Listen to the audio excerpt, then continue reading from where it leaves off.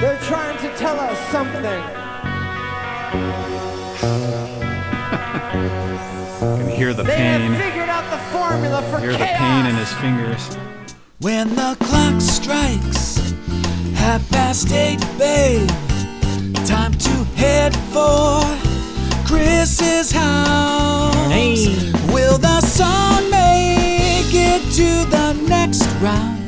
Bono. Pot of thunder. Let's pot tonight. Come on, baby, let's pot tonight. Woo! Woo! Band's cooking tonight. Put your hands together for Doc Gibbs and the Emerald Live Band. Is Doc Gibbs still out there? He's here. What do you mean? I mean, Out there, elsewhere? yeah. Probably, right? Is he still in the public eye? Hey, Google. Is Doc Gibbs still kicking? I gotta look it up now. He's probably just performing in clubs in New Orleans, right? That's in here. in here. Yeah, every week he flies up with the band. They're just off camera performing. Thank you guys. Oh, you guys sound great. Love it. Leonard Gibbs Jr. passed away. What are you talking about? Who's this guy? Doc Gibbs, American percussionist. Who's in Chris's house? I don't When did know. he die? When did Doc die? September of 2021. Not that long ago. So Okay. who's this guy? Yeah. I don't know. Chris has a buddy in here. Snuck in. Said he's Doc Gibbs. Sleeping on the couch. All right. Well, welcome to Pot of Thunder, the recognized symbol of excellence in rock and roll podcasting, brought to you by Blue Microphones. They look great. They sound even better. I saw they got some new product out. We might have to hit up our rep. Really? What Yeah. kind of product? They have more like a broadcast style microphone instead of a what is this? A condenser. They have What's more the like difference? I don't know. Just looks different, probably. One of those like oval bullet looking things. Yeah. Okay. Yeah. Can't sell the same old thing, huh? No. Gotta change it up. Yep. I'm sure it's what more people are using anyway, right? Everyone's running a studio out of their house. Yeah, they are. Everyone's a content creator these days. That and pansexuals. Everyone. That's what everybody is. Yeah. Well, I'm a pan you, content when you creator. can fuck anyone, everyone becomes a pansexual. I at guess some so, point. right? Yeah. Wow. But if you create every kind of content possible, you're a pan content Pan creator. something. Okay. Pan creator. Pancaster. Pancreas. Pancreatic. Yeah. Well, anyway. Okay. Welcome to the show. You know me. And he eats his dinner at the Munster Pizza Hut, even though it's the worst one in America. And he says ball hair. He says ball hair when he's mad.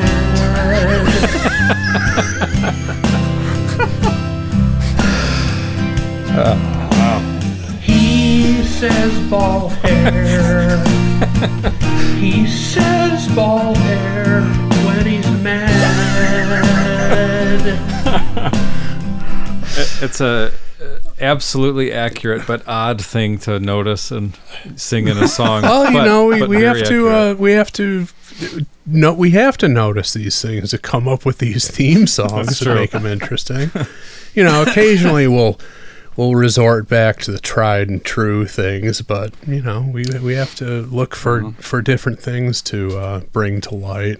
How interesting. The song that mentions Pizza Hut is in a episode where the word pan is mentioned many times already. There you go. That's true.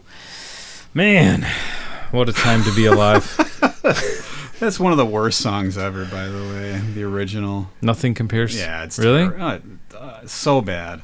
You mean the Prince version or I just mean, Sinead's well, I mean version? the song. Yeah. on paper, the Oh, written On song. paper, Possibly the- recorded, whatever. Possibly the most overrated song and performance of all time. And when all these bands now are paying tribute to her, that's the only song they do. They don't do anything else from her catalog. Are they posting like, I don't know who, Blabbermouth or whatever? Yeah, Living Colour did one recently. I'm pretty sure the Foo Fighters did one, and they all do Nothing Compares to You. What did Corey Taylor do? I'd like to know how he feels about Sinead's passing.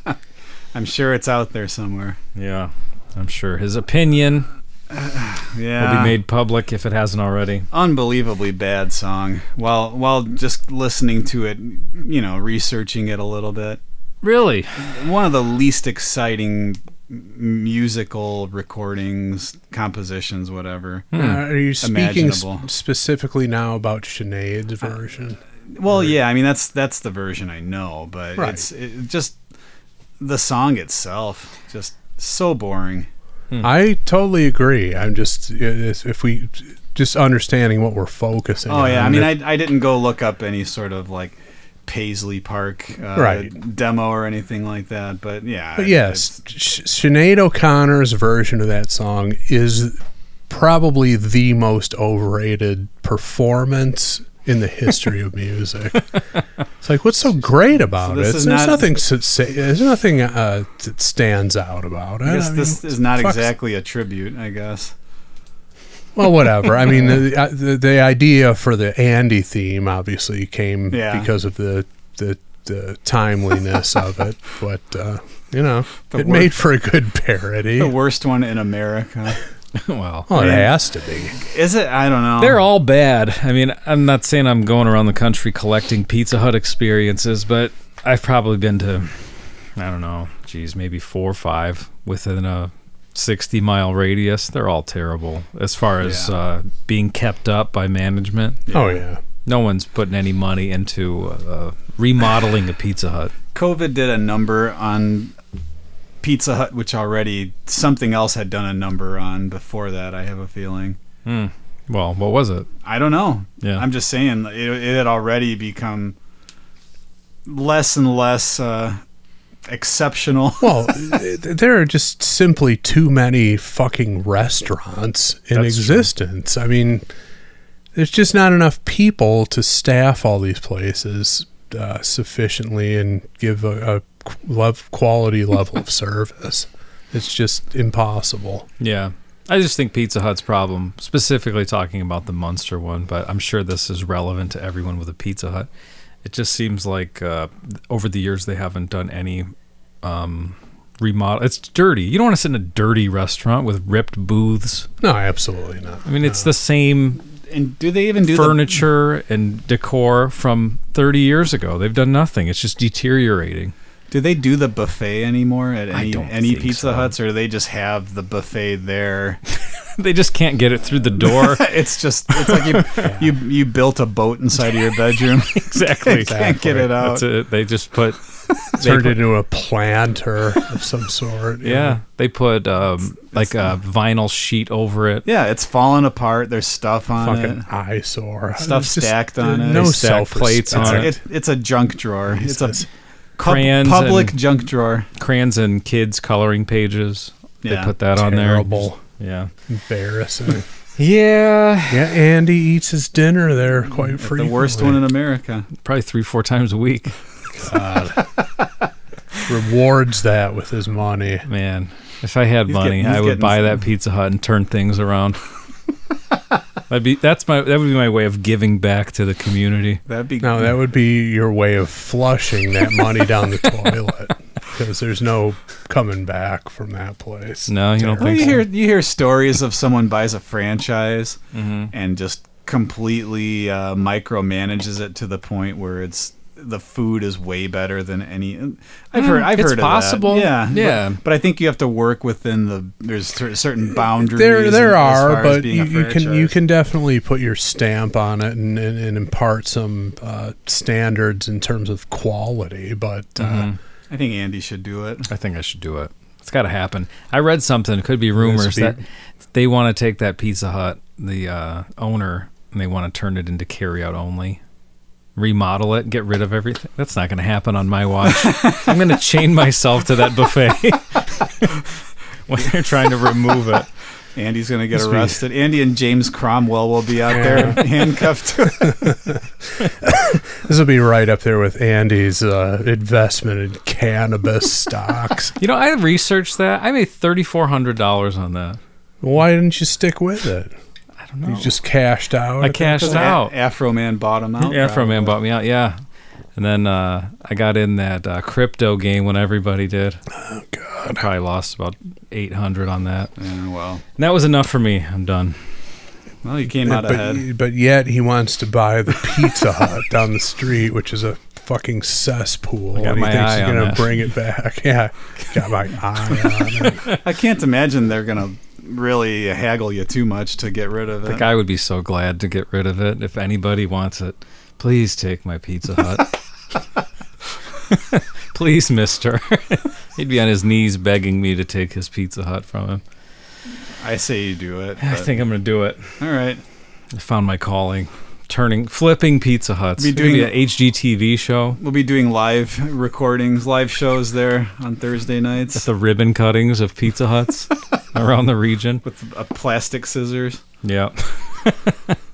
Yeah, last time I went there, they had plastic flatware in a little, like a paper towel, not even a nice napkin, not a Pizza Hut napkin. So like a fucking bounty off of square. off of a roll. I was gonna just wrapped and then scotch taped around plastic. I was thinking it was like a brown out of the bathroom. That would be nicer. A brown piece Or of just go straight down the toilet, literally, and just wrap it in toilet paper. It's not too far off. just go there and get it over with, because you know that's where you're headed. Every employee baked out of their minds, Yeah. wearing hoodies, not wearing anything that even resembles a uniform, no name tag. And then you can tell the one guy. There's always, every time you go to a Pizza Hut, there's the one consistent guy. You know that's the guy who's running it. Yeah, he's the And guy. then it's different people aside from him every single time. I think that guy died. Okay. It's like a weekend at Bernie's Every kind guy, of thing. that guy died Yeah. within the last couple of years, apparently. Yeah, they're just pretending to, oh yeah, he's here. He's just busy. He'll call you back later. He's dead in the freezer. He's dead. We're going to find out about He's that. been dead. Jeez. What happened? We didn't even start the show yet. Oh, this is dark. Oh my gosh. Nick!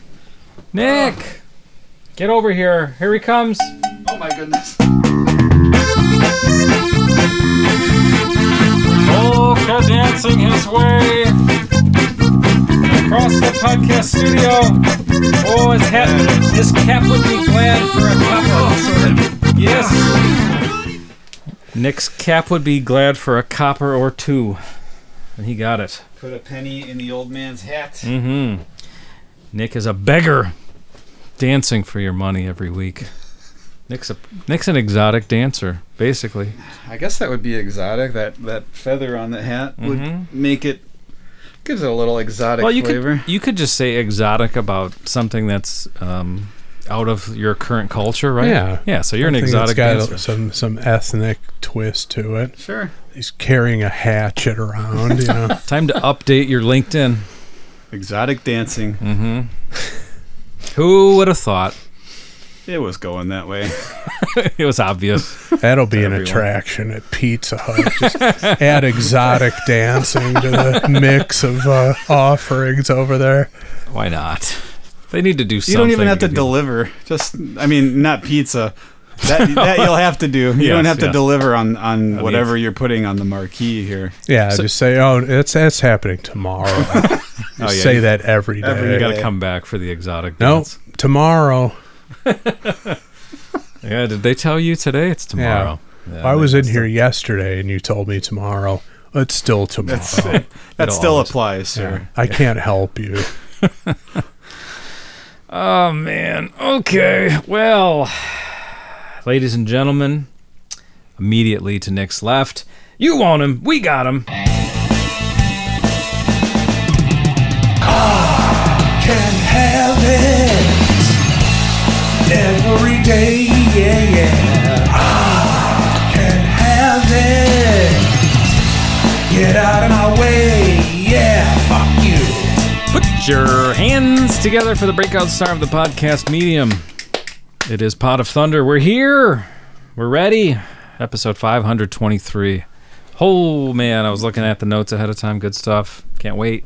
Can't wait to get into it. I think we used them up already. Can't we? Oh, yeah. Was that it? It was just Pizza Hut. It just talk? said Pizza Hut. Oh.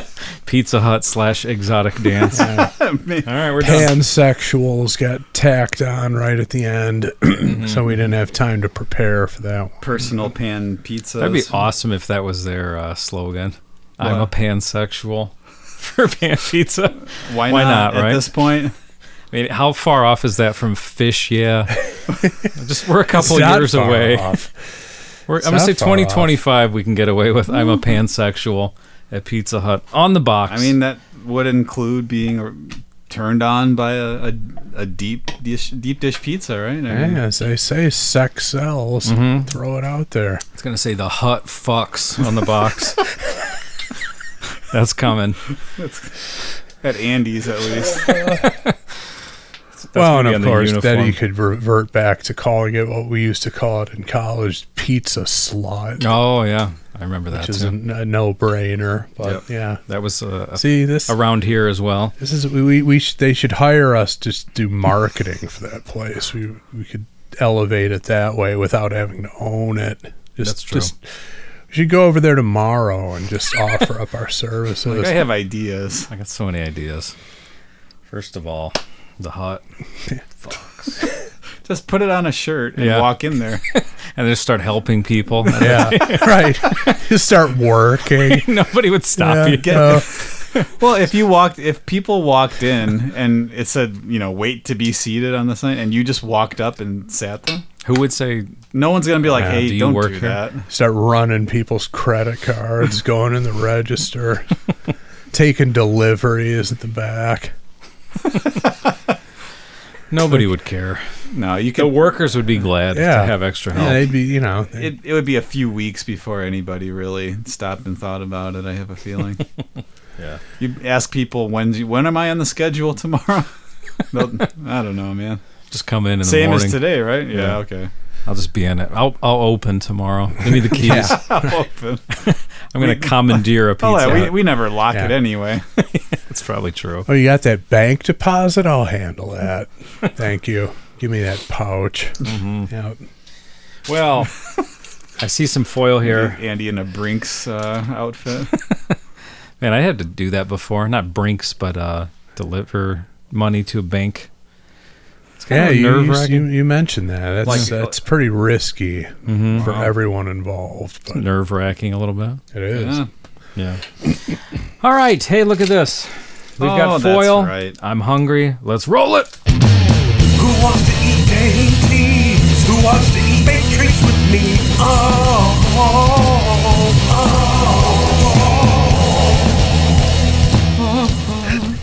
Open it. Chris has his open. What do you see, Chris? The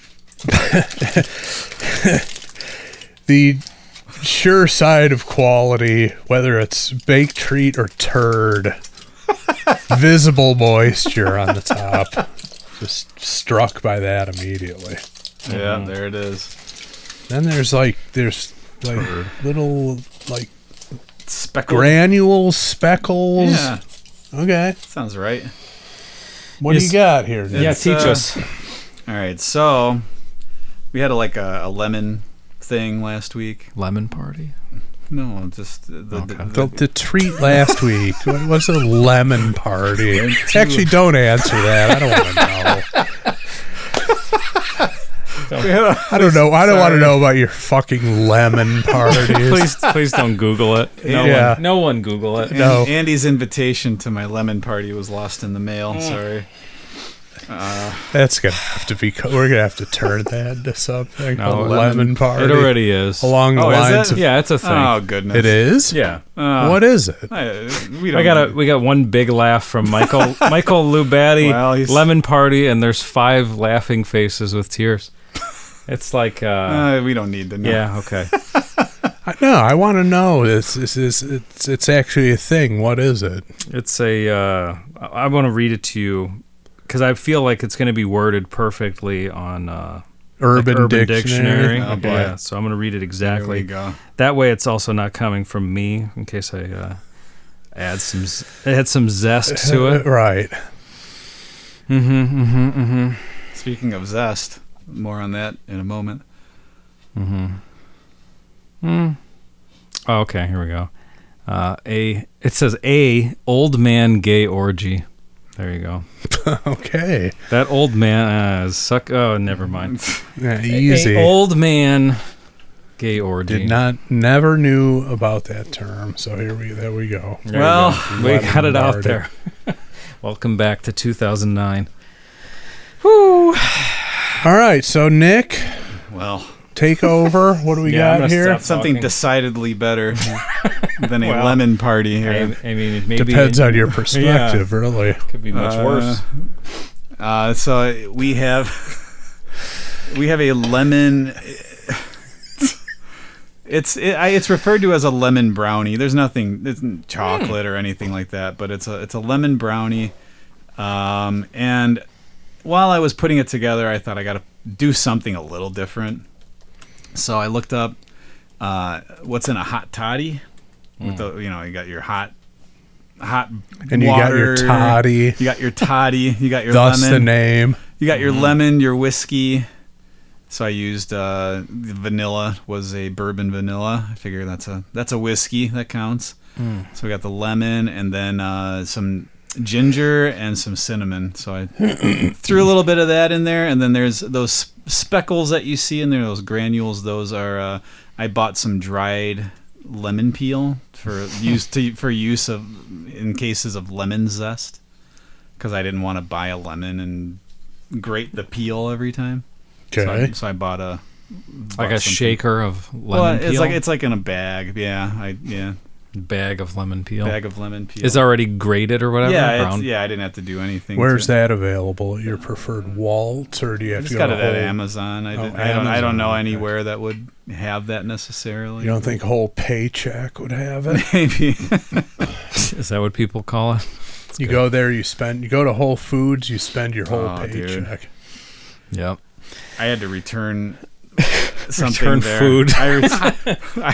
It was a bouquet of flowers. Why? Like, how does that happen? What was the error? Did not know the price going into it, and then looked at the receipt after buying everything. I'm like, wait a minute, Way more than you that thought. was this much. So I had to turn around and walk back in. So you just made it to the car. Or There was whatever. there was another lady returning pretty much the same thing. It was unbelievable. What did they have it mislabeled? No, I just Individual flower, and you thought it was the whole thing? no. Like, It was what- no. It was for like You're an just- arrangement. You're just buying stuff without looking I at was the just, price. what is this? Well, Let's did they get tell it. you the total at the fucking register, and you didn't? It They didn't did, occur to you, and that it didn't was- sink in until I was walking back. They had to hustle you along, and you didn't And then I was understand like, what was whoa, happening. Wait a minute. Yeah. So. So no one got flowers that day. Okay. Yeah. That's unfortunate. I want to know how much it was. I'm talking like $50. It was like $65. Jesus. I would have returned them. What did you think they were going to be, like 20? Yeah. What was acceptable? Yeah, I don't know. If you're in a pinch, what would you pay? Like, say it's Mother's Day and you need something, you're on the way there. Yeah. Like you go there and you see the greeting cards aisle is completely packed with lost-looking guys. Mm-hmm. Something Well, $65 bucks is what you would expect to pay at a proper florist, but even that's kind of high like that. for Yeah, that. I mean, for a horse that won the Derby, maybe. yeah, at a grocery store, a basic bouquet, you're $20, I would think. Yeah, 65 is pretty outrageous. I won't even pay $65 for shoes at this point in my life. Definitely not paying that much for flowers that are going to be dead in a week. Yeah. I'm sorry. Again, unless it's some very special occasion. Maybe Slow Down Andy arrives in my backyard after my Pizza Hut becomes a And for success. whatever reason, you're compelled to buy him flowers. You would deserve them.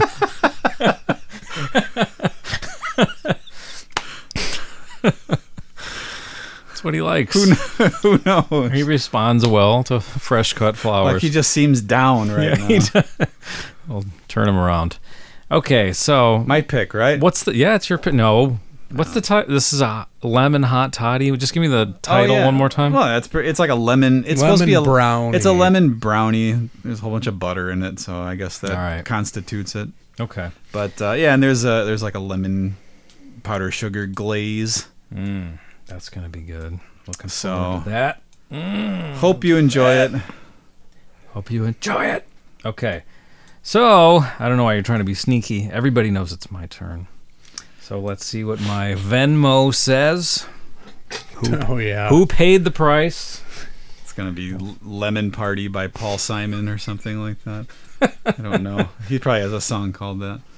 Ricky Nelson. That was the live version of Garden Party. Lemon Party. To reminisce with my old friends. Not exactly.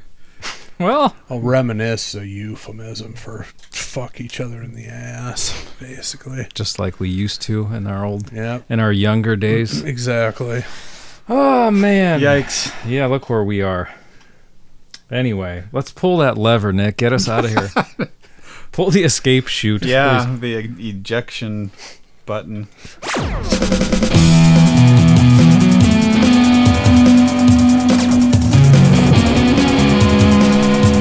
Okay. First pull is number 892.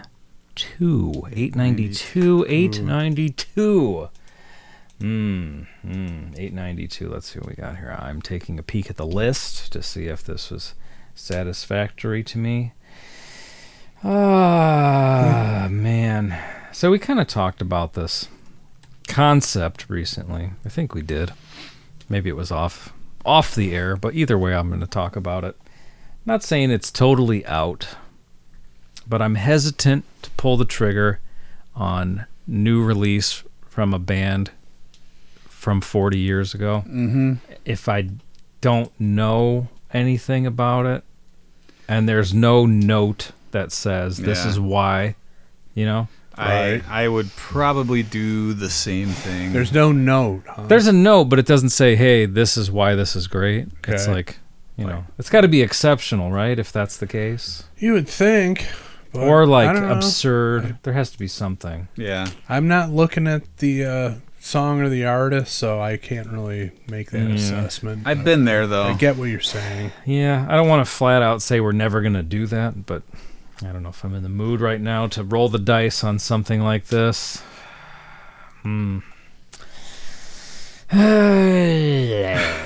You don't want it. I don't want it. Are you Bush? Move along to the next Yeah. trick. Nick, give me a pull. Okay. A little earlier in the list, we've got 396. 396. Oh boy. I mean, that's like a... Can we do that? It's like a top 10 song in the history of Earth. Is that too much? There's nothing wrong with that, right? That shouldn't be a disqualifier. What was the number? 396. 396. I'm so bad at guessing, like, alphabetically about where we would be based on the number. Well, I don't even try anymore. Well, just ballparking it. There's 914 current submissions. Oh, okay. So you can base it off of that if you want to figure it out. Man. You know what? I'm going to do that thing where we put it in the back pocket and give it one more spin and see if we get something. That's standard procedure at this point. Yeah, I think I got to do it. So once more, please. Okay, we got number 204. 204. Let's see, where are we at here?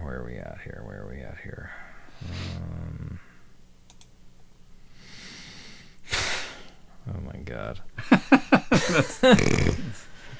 To be Jeez. Man. to be throwing out Can we can't do this. that sort of desperation. We can't do this. See, We can't do that turns into we must after a No. while. I don't think so. Jeez. You know what? I might do a Chris and go back to the first one. It's on the table. 'Cause the second one, I don't know what we're gonna say. It's like, man. You're saying it's like an iconic song in Yeah. music history. Yeah.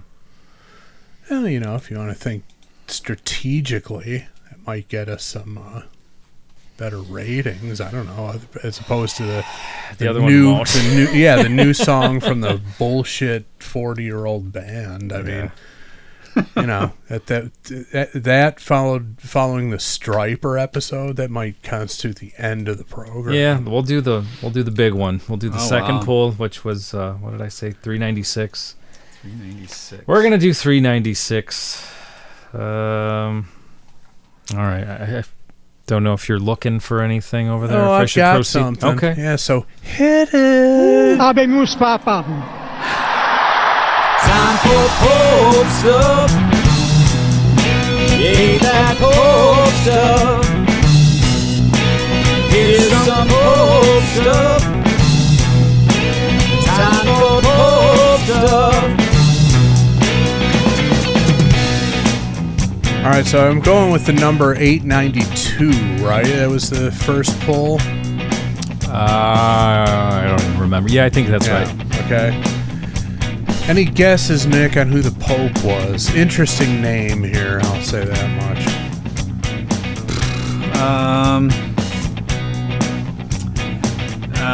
Is it one of the Honoriuses? It's close. Kind of close. I'll just tell you. It's Pope Formosus. Did we talk about him before? I don't recall that. I would have remembered that name. Okay, maybe not. Formosus, huh? Yeah. It's like an illness of sorts, right? Like thrombosis or Yeah. something. Formosus. Okay. Pope Formosus was the Bishop of Rome and ruler of the Papal States from 6 October 891 until his death on 4 April 896. Where's the 18... Here it is. For the year 892, Formosus was deeply distrustful of Guy III of Spoleto, the reigning emperor, and began looking for support against him. To bolster his position, Guy forced Formosus to crown his son Lambert as co-emperor in April 892. Not really sure what that all means. Sounds like a lot of drama between Formosus and Guy. But, yeah. Guy of Spumoni or wherever that was. Yeah. Very Shakespearean. It is, right? The bitterness possibly originated during a lemon party gone wrong, and some resentment boiled over out of that. So, Got to be a generous lover when you're in a lemon yeah, party. especially a papal lemon party. You gotta raise your game at that. All right. Sorry, Nick. Don't walk out. Well, sadly, it's true. Right, I mean, at times. but, Unfortunately, that's... Nick is gonna drop his not quite line. Whenever there's disparaging words uttered about the papacy. Papacy? How do you pronounce that? I've always heard Papacy? papacy, but a old pejorative term is papist, Okay. not papist. So I don't know. Pejorative. How would that be pejorative? Just insulting. Just you're a filthy papist.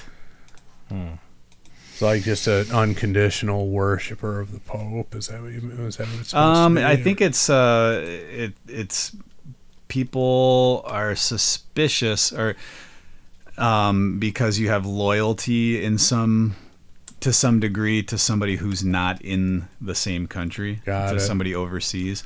So the KKK stepped in many times and saved the country. So you can thank them for that. Wow. I kind of tuned out for a minute, and then I just heard that. What's going on No, this program now? it's just like a thing I've read about that. That was a big thing when they started up the KKK. We're gonna protect the country from the threat coming in overseas, the Roman threat. Oh, really? Did not know that. Because they're Catholics? Yeah. They didn't like the Catholics. No. I think that was why that was one of their big things when they started it up, I believe. They didn't want them bringing their lemon parties over to the mainland. So had to get Andy's attention. Say something provocative. Yeah, lemon parties and the Klan get his attention. So what are we talking about now? Ears perk up. Okay, so I'm gonna pull the thing here. So you went with the iconic song over the new release from the 40-year-old band. Yeah, correct. At some point, we have to think strategically on the show and not completely torpedo our ratings with horse shit. So this is an important step, Andy. I'm glad you've done the right thing. Yeah, thank you. All right, well, let's turn the microphone over to Chris Jericho. All right, Hamill. This one's called Don't Stop Believin'. Off of Escape by the band Journey. I mean, okay. This is a song that has been dubbed from the stage by Rich Ward as the greatest song ever written. Greatest song ever written. written. Guardians of the Jukebox sets that I've seen. Greatest ever, huh? Which I actually told him to his face. I'm like, how can you say that when you're also playing Caribbean Queen in the set? That doesn't make any sense to me. Yeah, did you forget the rest of it? Did you forget the song after the one that you're talking about? Mm-hmm. But yeah, I mean, it doesn't get much bigger than this one. Doesn't have the most streams ever on Spotify. Does it? Yeah. Something like that. It's got like ridiculous amount of streams on Spotify or views on YouTube, whatever, like in the billions, something like that. Crazy. It's a huge track, no doubt about it. Big one. Who submitted it? Neil Johnson. Hey, Neil. Niels Johnson. Yep. Okay. Neil before his Johnson. Yes. He says Kneel and worship his Johnson. It's his middle name. Yeah. And worship his is his middle name. Okay, his comment says, sure, it's overplayed. Sure, every cover band out there has turned in awful versions of this song, but it's perfect. One of the most interesting things about this tune is its rather unconventional structure. Okay. Not sure if that's occurring to me immediately what's unconventional about it, but we'll discuss it as we go along. Mm-hmm. Nick, any thoughts? Nothing in particular. I mean, it's Journey's a band that I've coexisted on the planet with, but not really, you know what I mean? Never really taken any particular interest in to really seek out and listen to. They're there. They're omnipresent at times. Mm-hmm. And I don't know. I mean, always on the radio. So many songs always on the radio growing up. Quite a few, but, right? Yeah, just one of those bands that I just never had a real opinion one way or the other of. So really, nothing. No, I mean, so I'm actually kind of interested to try to think of this in an analytical sense, see if anything happens there. Because, I mean, it's obviously, like Neil said, it's a song literally everybody knows. Yeah. Even, what was it, 2005 when the Chicago White Sox won the World Series and they used this song? Yeah. I always thought it was kind of funny, though, because they won pretty easily. Yeah. pretty handily defeated whoever it was. The Astros. Was it the final. Astros? Yeah. And they had no problem. There was no drama that I recall in that series. So Don't Stop Believing was entirely inappropriate. Captured nothing about what actually took place. Well, but I think that spoke more to the drought, that the championship drought, which was approaching 100 years at that point. Yeah. It might have been more of what they were referring to. But, I get it. I get what you're saying. Different case this year, huh?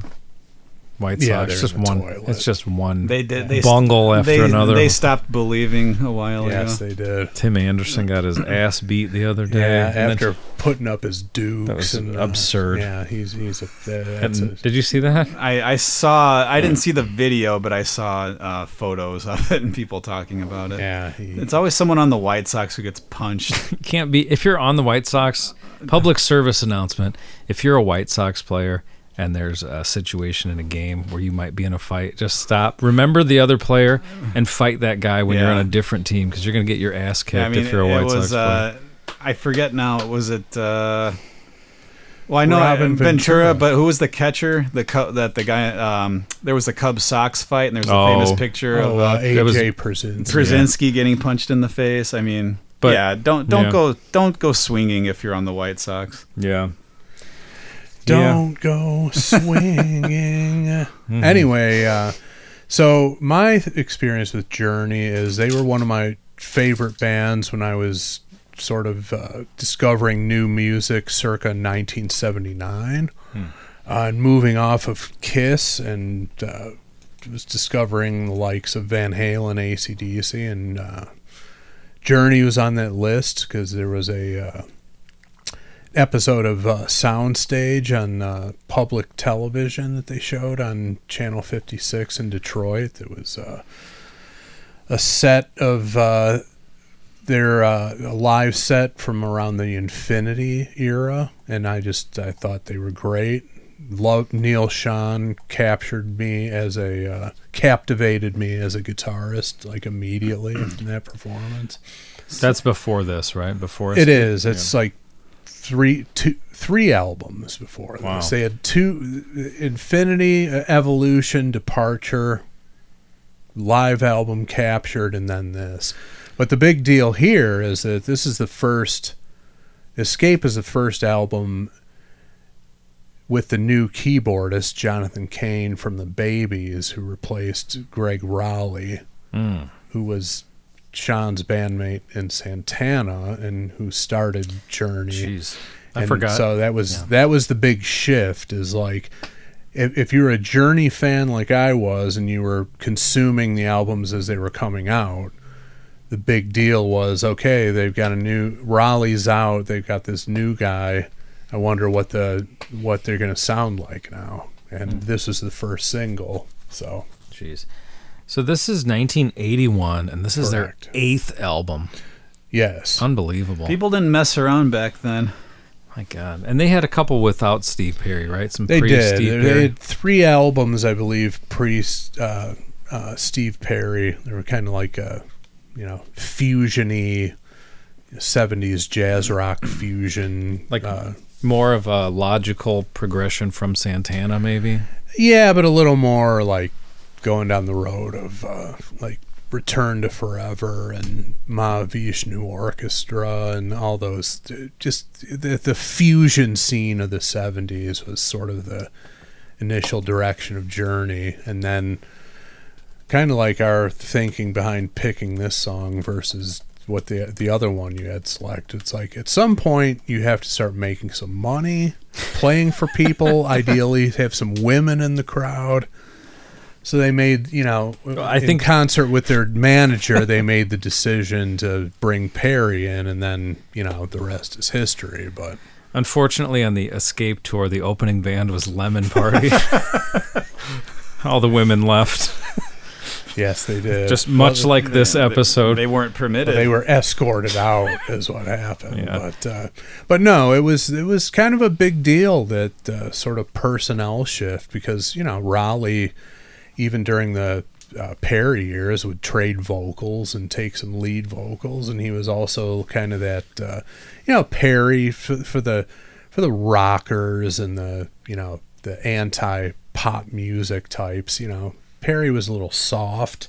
And the material was a little soft, even though I never thought that. I thought it was always good, but the purists were like, this is too much of a departure, pun intended, from what we were used to originally.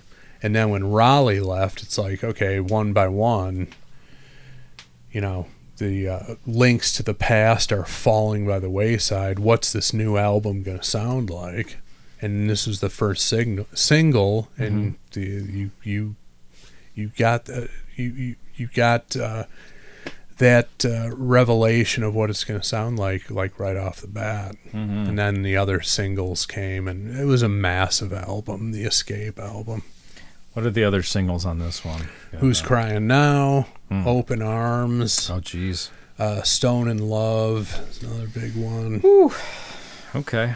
It's one big album after another. And the title track is not a single as far as I remember, but it's pretty kick-ass song, hearkening back to their earlier incarnation. But Kane essentially did what Hagar did when he joined Van Halen, just took him really far down the pop direction, and for their bank accounts, it was a wise move, and it's quality stuff for that genre and that type of music. I don't think anybody can really assail the quality of it.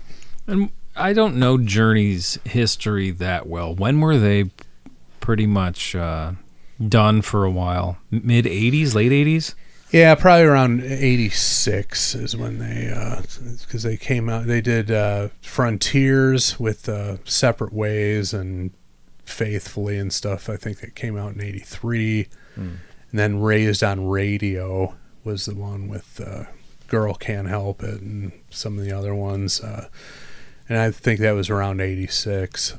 And then I think that was the last one for a while without checking Wikipedia. I think that's correct. But and then did Steve Perry he's been chilling since 1986, roughly? I mean, he put out a solo album fairly recently. He did like a Christmas thing in the last couple of years. Okay. So he's kind of resurfaced. A little bit. Because that was the thing forever, right? Like he was just hanging out at home. Well, he couldn't do it anymore. Yeah, he also there were some issues vocally right. that he couldn't do it, but he saved us by just not doing it. He didn't go embarrass himself like a lot of other vocalists do. Trust me, there's a lot of money on the table for a Journey tour with him back on vocals. Oh, I know. But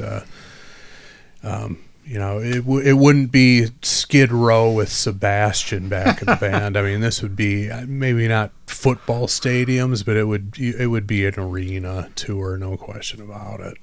Yeah. And they had him, brought him up for the induction ceremony. He didn't perform at that, though. He just got up and Rock and Roll Hall of Fame, that is, and accepted the award and gave a little speech, but he didn't perform with the band. So yeah, even though he put out a solo album fairly recently, I think his performing days are over. Yeah. And they have been for decades now. Right. Okay, so then also the other thing that brought this song back, or at least took it to another level, is the Sopranos episode, final episode. That's how the show ends. That's right, yeah. So that was huge.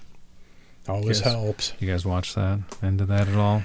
Never watched an episode of that. Never? I think I watched the first season, maybe first two. That was it. I'm sure it's wonderful, but that was it for me. Didn't hate it, just, back in the days when... I think it was like maybe... it was probably on season 3 or 4 at the time that I was watching it. Yeah. And I think our brother Jay had the DVDs maybe. Watched the first 2 and then didn't have the third and forgot about it for years, and that was it. Yeah. Great. Understandable. Best show ever to a lot of people, but apparently no one in this room. Yeah, I never watched an episode. Me neither. Never watched one, Nick? No. And I don't feel compelled to watch it either. Add it to the list of massive TV shows I have no desire to watch. Yeah, I'm not interested. But I knew through the grapevine and through the headlines that Don't Stop Believin' played a prominent role in the finale. Yeah, so. yeah. And what else? It was Separate Ways was in Stranger Things a couple of years ago. That got it big again with Master of Puppets and whatever else was on that soundtrack. The Kate Bush one. The Kate Bush song, yeah. Okay. what's funny. Just that Andy's the only one who's seen any of this. Just talking to myself. He's trying to get something going.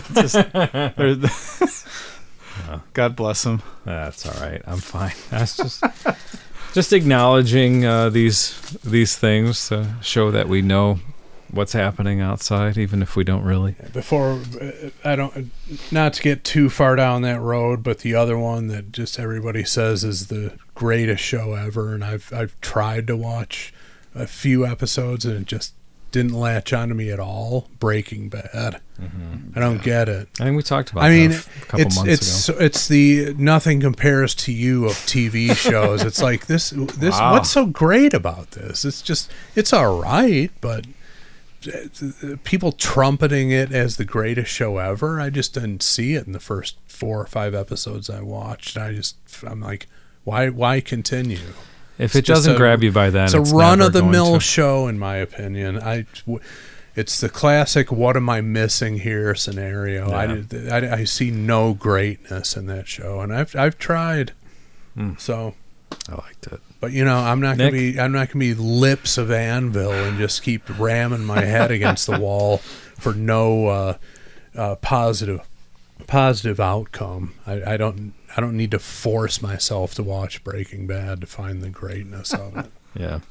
You know what's weird about Breaking Bad? Well, not about the show, but about my association with it. Watched every episode except for the last half, because they did like whatever the final season was. They broke it up into 2 halves with a few months in between. Didn't watch the last half of the final season. Just not interested. Just didn't want. I don't need to see how things end. Okay, it's fine. Same thing. I watched every episode of Ted Lasso, final episode. I didn't watch it. I'm good. I don't need to see the ending of anything. That's an interesting way to go about it. Somebody else I noticed posted that same sentiment. So, really? They intentionally don't watch it all the way to the end because it just, I don't know how they put it, but I think it was somebody one of my Facebook friends or someone, possibly even just a random celebrity, but somebody else expressed that exact same approach this week. So there you go. That's not a terrible idea, I would say. A lot of times a letdown watching the series finale. Because, they feel the need to wrap it up. It's almost better when a show just gets canceled. A good show gets canceled after a few seasons, and it's just like, well, that's the end of this story, but not the end of the entire thing. It's like the end of a chapter more so than the end of a book, what have you. Yeah, that's true. Okay, well, I'm starting to stop believing over here. Wow, this song will change you right around. Yeah. Okay, so this is track 1, man. Yeah, it came out big. Like I said, it started out the album. It was the first single. Basically, this is their statement about the new lineup and direction, and hell of a statement. It's one of the biggest songs in the history of pop music, no question about it. Well, I hope that I have the right version of it. Looks like it is. 1981 Escape, but you know how that is. They've re-recorded everything with homeboy, I can't remember his name, the dude who tours with them. They recorded all their hits. Yeah, Arnell. Oh, I hope that's not the case. It's hard to tell if you're... I mean, you could tell if you sit down and listen to it, but if you're in public or something, it's almost identical. It's not like like I think they just swapped the vocal, maybe. They did. Yeah, okay. It's not like a Kiss or Def Leppard when they redid their hits, and it's like, oh, this is shitty and completely... whatever it is about... the instruments and the mics and everything, when it's just different, you're like, hit songs from 40 years ago re-recorded or not. Yeah, when they re-record it, they probably knock it out in a weekend. And we'll get into it, but instrumentally and sonically, the production of this song is incredible. So we'll discuss that as we move along here. All right. Let's take a quick commercial break, and we'll be right back with Don't Stop Believin'.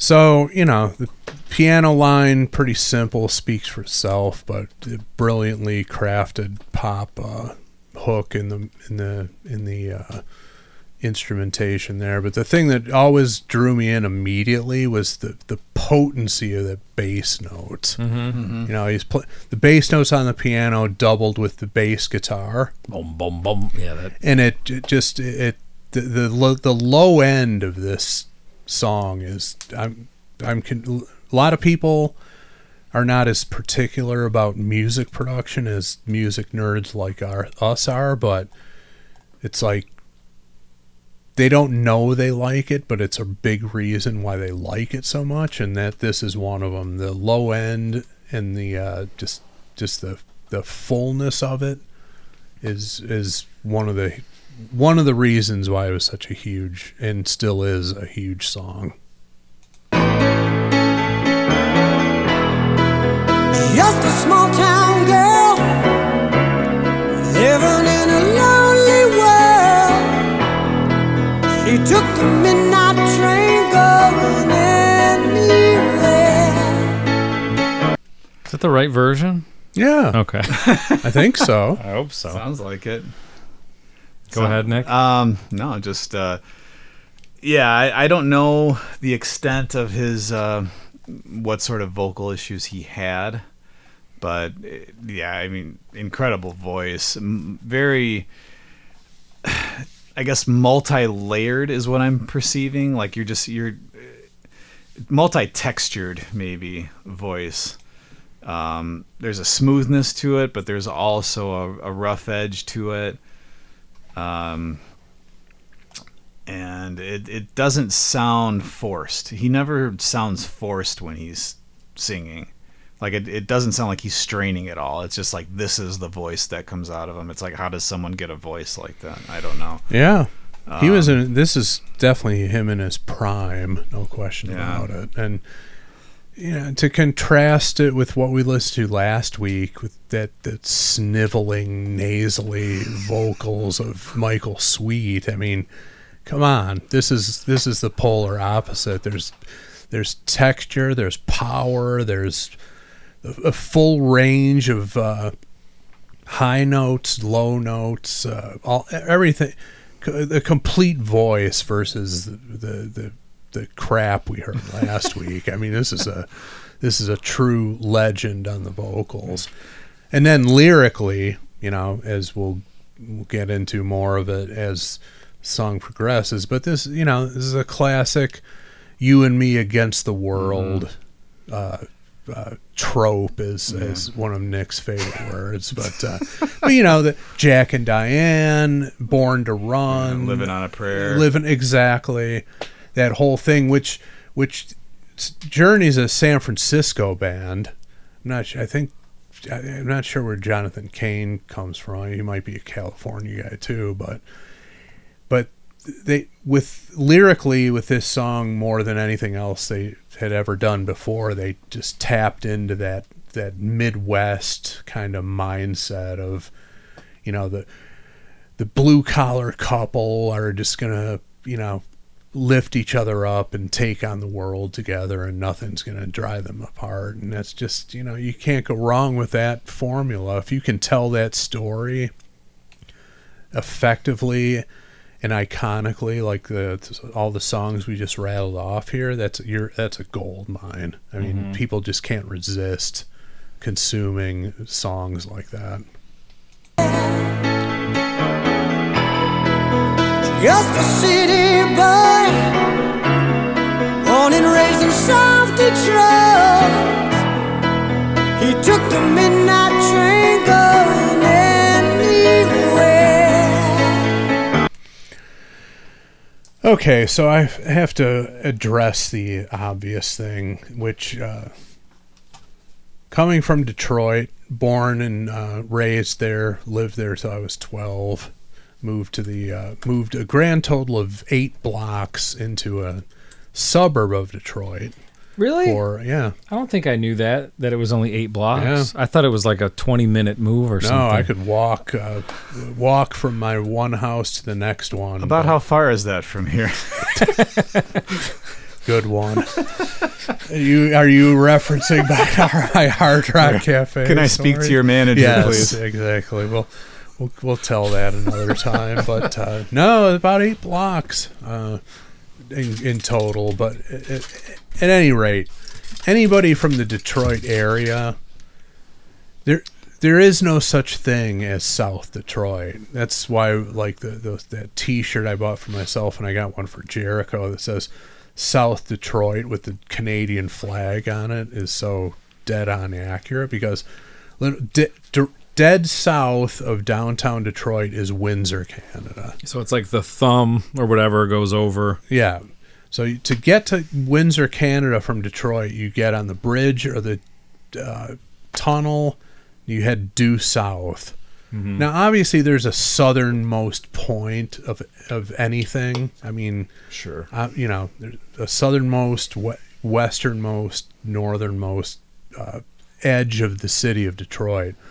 But there's no such thing as South Detroit. No one says, "Oh, South Detroit." It's this southern part of Detroit, and the suburbs around there is called downriver. Mm.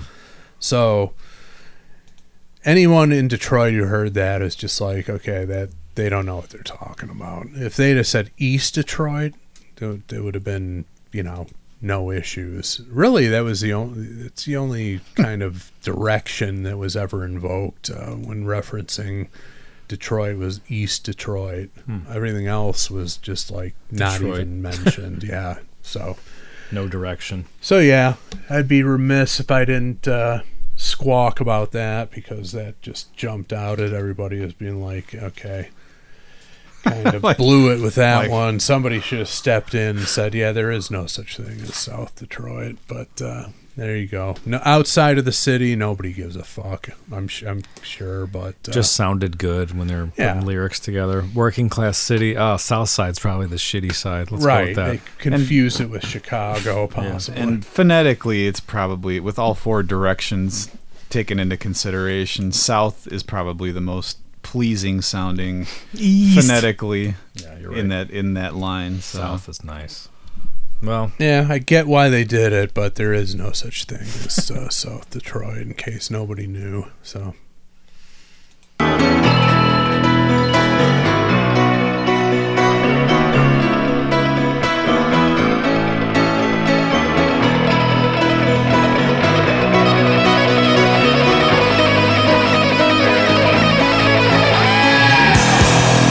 A singer in a smoky. So, iconic guitar part there from Sean. They have it like fade in like that and just do what he did and get in and get out as a transition from one verse to the next. Pretty brilliant. Well executed, obviously. One of the all-time greats on guitar. And whoever came up with that, him or the producer or whatever, you can't have that song. You can't have the song without that in there. I mean, like if you were a cover band and you didn't put that guitar part in, I think people don't generally notice a lot of the stuff related to the musicianship, but they would definitely notice if that was missing. That's like an essential part of the song. I would feel naked without it, right? Yeah. Something would be off. Always makes me think of the guitar intro, the very, very beginning of Limelight. A similar sort of a fast sort of, a faster little riff like that. You mean Spirit of Radio? I mean Spirit of Radio. Yeah. Pardon me. Yeah. No, it. I agree with that, but essential part of the song and pretty cool execution, just the way they faded it in like that. And I'm not sure. I don't think they. It doesn't sound to me like they did the fading from the control desk. I think he did it just with his hands and maybe the volume knob on the guitar, but he just did that all himself, and it's just simple but brilliantly conceived. Room, the smell of wine and cheap perfume. For a smile they can share the night. It goes on and on and on and on. Strangers waiting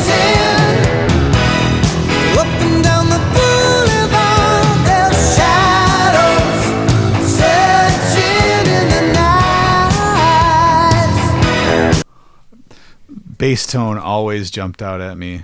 Yeah. It really it's got like a chorus effect or something on it, right? Something like that. Yeah, but it's powerful, you know. Yeah, and it's really up in the mix when it wants to be too. Yeah, especially when it's like just like when they transition from the end of the chorus back into the next verse, when it's just locked in with the drums. I mean, like I said, from a production standpoint, you just can't deny the power of it. And then from a drumming standpoint, so. After the Infinity album, Ainsley Dunbar was the drummer, and he left to join Jefferson Starship. They brought in Steve Smith, who's the drummer on this, and he also played on the 2 studio albums previously. Then after Journey, he went on to a pretty successful kind of jazz career, but really a great drummer and a really imaginative sort of drum. I don't even know if you would even call it a beat. He's just like throwing accent notes in here. Kind of reminds me of Nick's drumming on Nothing Compares to You from the opening of the episode when you did that little tom run. Oh. Well, there you have That's it. a high compliment. Yeah. I'll take it. Yeah, Nick's available if Journey ever needs a drummer. He could sit in and play this one in his sleep. Yeah. And he could also do a stirring rendition of Father Figure if they need that done. So take the lead vocal too. Their current drummer, I believe, Dean Castronovo, takes a lead vocal on one of the songs from the Escape album. Mother Father is the name of it. Wait, so okay, I know Dean's name. Was Dean did something else? He played on Osmosis, Ozzy Osbourne drums. Okay, that was it. He didn't play. He wasn't in Journey doing anything else. He's been in and out of Journey over the years. Okay, but he also played in Bad English, that band. Always drumming and singing though, not like playing guitar in a band or anything. Not that I know of. Not always singing, but he had a hell of a voice. I mean, a lot of people suggested that when even before they brought in that Steve O'Gary guy who also left with voice problems, a lot of people suggested that Castronovo should come out from behind the drums and front the band. That's how good of a singer he is. Wow. So. Well, within the music industry, Castronova is known as a journeyman, if you will. Oh, God. Ooh. Streetlights, people, living just to find emotion, hiding somewhere in the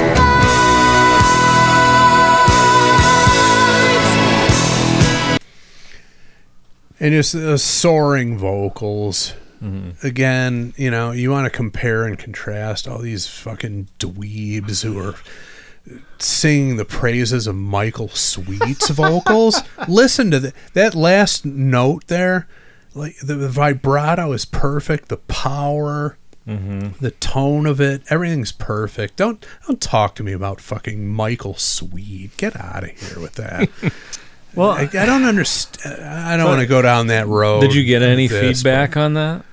The Michael Sweet, like people disagreeing with you? Well, yeah, but I don't want to talk about it. I don't want to go down that road. I'll just stop it with this. Compare him to Steve Perry. There is no comparison. That's what I'm getting at. He's fucking couldn't even shine Steve Perry's shoes. I mean, that last note that he hit is just perfection. It's got everything. Mm-hmm. Nick? Is that your stomach? I think so. Have a lemon brownie. I had a little lemon brownie. Oh, you had my tummy's some. growling. Whoops. And that holding that note with everything going on, like it kind of kicking up musically in the background while he's just holding that single note. That every time I hear something like that, especially like in a Journey song, you think like, okay, that's like tailor-made for a stadium setting. Yeah. Of course. Like yeah. that's like as soon as that happens and he's hitting that note, the people in the crowd are going nuts. People are taking their pants off. Well, there's too many of them. Too many pants. Can't even 85,000 pants. can't even maneuver to get your pants down. You're just surrounded by people. Yep.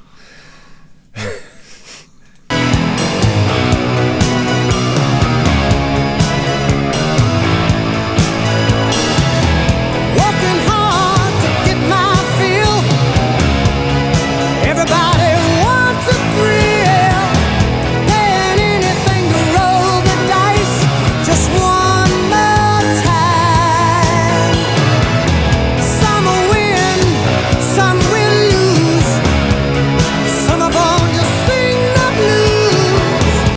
Wanted to stop it there because there's a definite apparent to my ears blues influence in Steve Perry's voice. Like you get probably a voice like that from singing that type of music.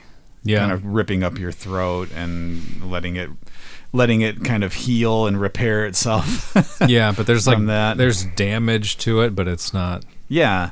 extreme. I don't know. I mean, it's basically, yeah, it's this is, well, anyway, it's like Rochester from the Jack Benny Show. It's like there's this voice that every single word, every single thing that comes out of his mouth, there's just this scratchiness to it. Yeah. That's wonderful. Well, one of the cool things about that soundstage show that I saw back in the late 70s, which it's on YouTube, and they did their originals mostly, if not all, off the Infinity album, but then they did because Soundstage PBS was filmed in Chicago, they did a blues set, and they had Albert King on stage, and I think Paul Butterfield and stuff, like legitimate blues guys, and Perry was up there holding his own. The whole band was, really. I mean, look, they're all great players. These are not pretenders to the throne. They're all, top flight performers at what they do. But speaking to what Nick just brought up, Perry was obviously the vocalist up there, and he was holding his own on that material. And granted, those blues guys at the time and over the course of the next several years, they weren't very particular about who they necessarily performed with. If there was money to be made and publicity to be had, they would be up for it. So it's not like they would ever say, like, I'm not really going to perform with this guy because he's substandard. I'm not going to do it. But I don't think I would think that they had some respect for him after getting on stage with him and seeing and hearing what he could do. Oh yeah, I'm sure. Oh, let's keep going. Well, the movie never ends. It goes on and on and on and on. Strangers waiting up and down the boulevard. Their shadows searching in the night. Streetlights, people living just to find emotion, hiding somewhere in the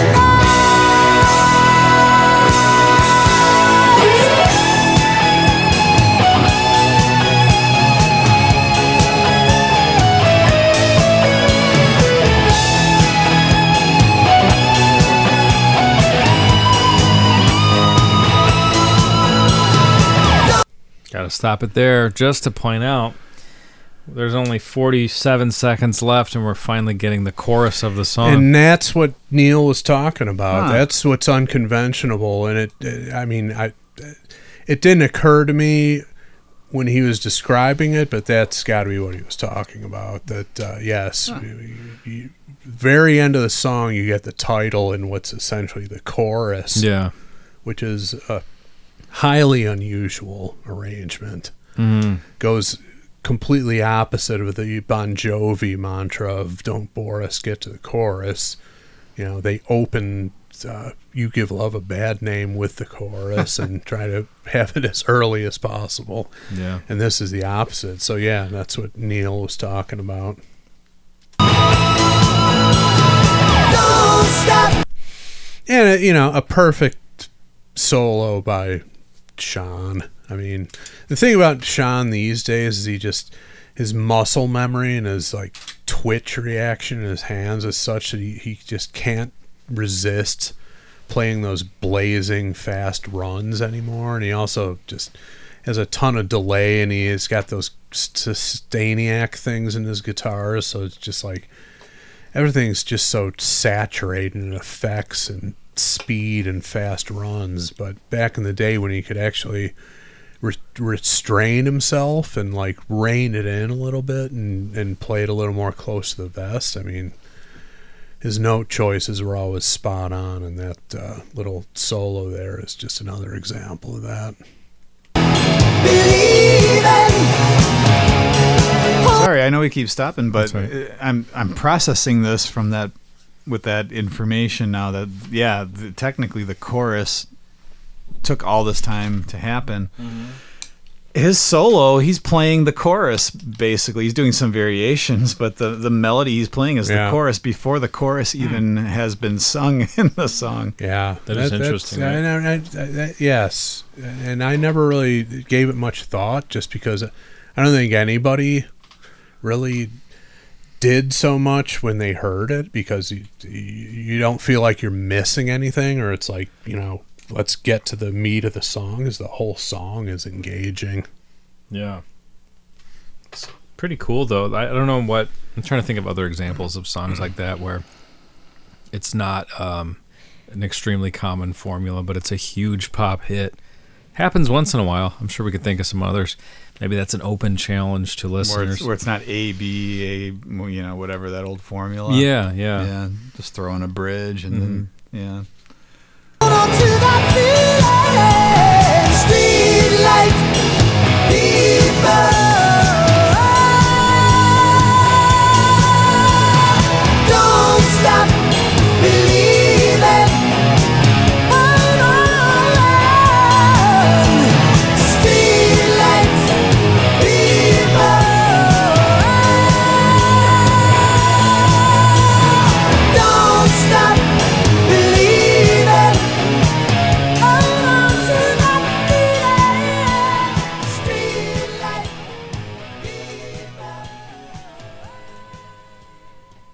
There it is. Damn. I got it. What was I going to ask you? Oh, who produced this album? Does anybody know? I got it here. Mike Stone and Kevin Elson. I don't know those guys. I'm sure somebody knows them. Looks like Mike Stone worked with Queen and Foreigner and Journey and Asia and Whitesnake and April Wine. Okay, he's all over the place. A lot of big names on those lists. Yeah. On that list, though. Yeah. So there you go. He worked on all the worst albums by those bands. He did Here I Come Again, but the previous version. Yeah, he worked on. Here I go again. He worked on the hobo version. Yeah, I was going to say the hobo version. He worked on Queen's Back Chat exclusively. Okay, so who wants to go first? We have to vote Sweet Surrender or Kick in the Crotch. Well, you brought it. You know what? I did, didn't I? Yeah. I guess I'll do. You I'll want to go first? I'm kidding. It's a Sweet Surrender. It's Sweet Surrender. Hell yes. You'd be a fool unless there's some reason where you've got some kind of memory associated with this song. I don't see how else you could just listen to it and be like, this sucks. This is bad. Mm-hmm. There'd have to be something psychological that happened to you while the song was on. Yeah. I hate to say it. Maybe. But yeah, I mean, it's one of those songs where you hear it a lot. You can't go to a sporting event, a bar. Man, this, like Chris said earlier, what has it got, like? A Pizza Hut. A Pizza Hut. Billions of streams all over. Everywhere, yeah. Yeah, this is omnipresent on Earth. So if you're a human being alive on Earth, you've heard this song and enjoyed it somewhere. and I am one of those people. Nick, you want to go? Yeah, Sweet Surrender, of course. It's Sweet Surrender. Hell yes. It is kind of odd in its way. A little bit with the arrangement there, but really with the bass. The bass is kind of kind of odd. Yeah, it's an odd mix there. But it's so essential to the song that you couldn't imagine it without. Yeah, it, when but there's that just space in between vocal lines, you're expecting the little bass fills to be happening. Yeah, like it needs to be there. So, and a song I've heard a zillion times, but we've done it before where it's a song that we've heard many times, but when you're listening in the blue headphones, if you need to know what we're using, So nice. when we're listening to it and trying to really focus in and pick out stuff that's jumping out at us, it's a different experience altogether than just hearing it on the car radio. Yeah. So it's an impressive, very impressive recording, impressive, just song all the way around, performances, everything. So it's pretty undeniable, I would say. Chris? Yeah, Sweet Surrender. It's Sweet Surrender. Hell yes. It's a classic, and you might not like the band, you might not like pop music, whatever.